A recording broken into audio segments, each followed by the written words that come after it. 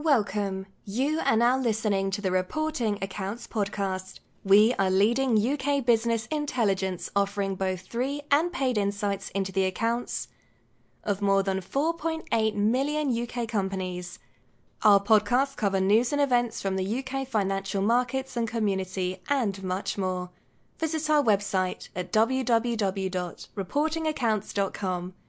And now over to your host for today's podcast, Adrian Lawrence, our resident in-house finance professional.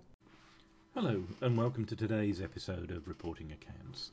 Today I'm talking about Heathrow, the London airport, which has been in the news today.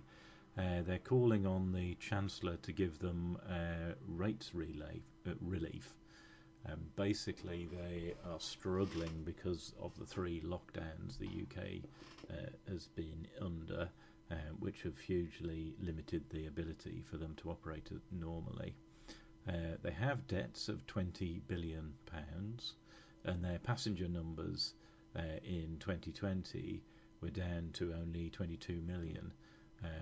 Historically, looking at 2019, for example, they had 80 million passengers through their doors.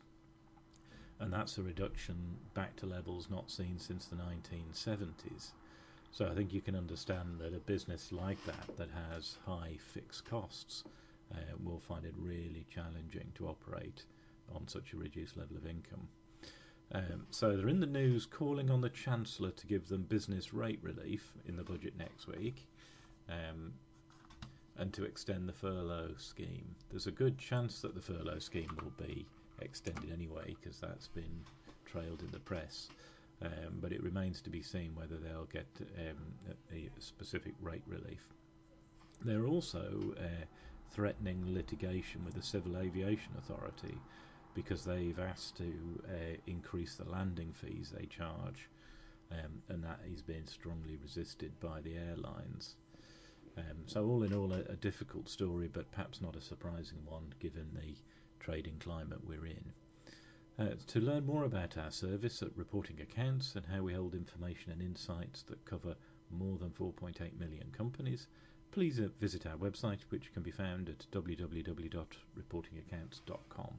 Many thanks for listening.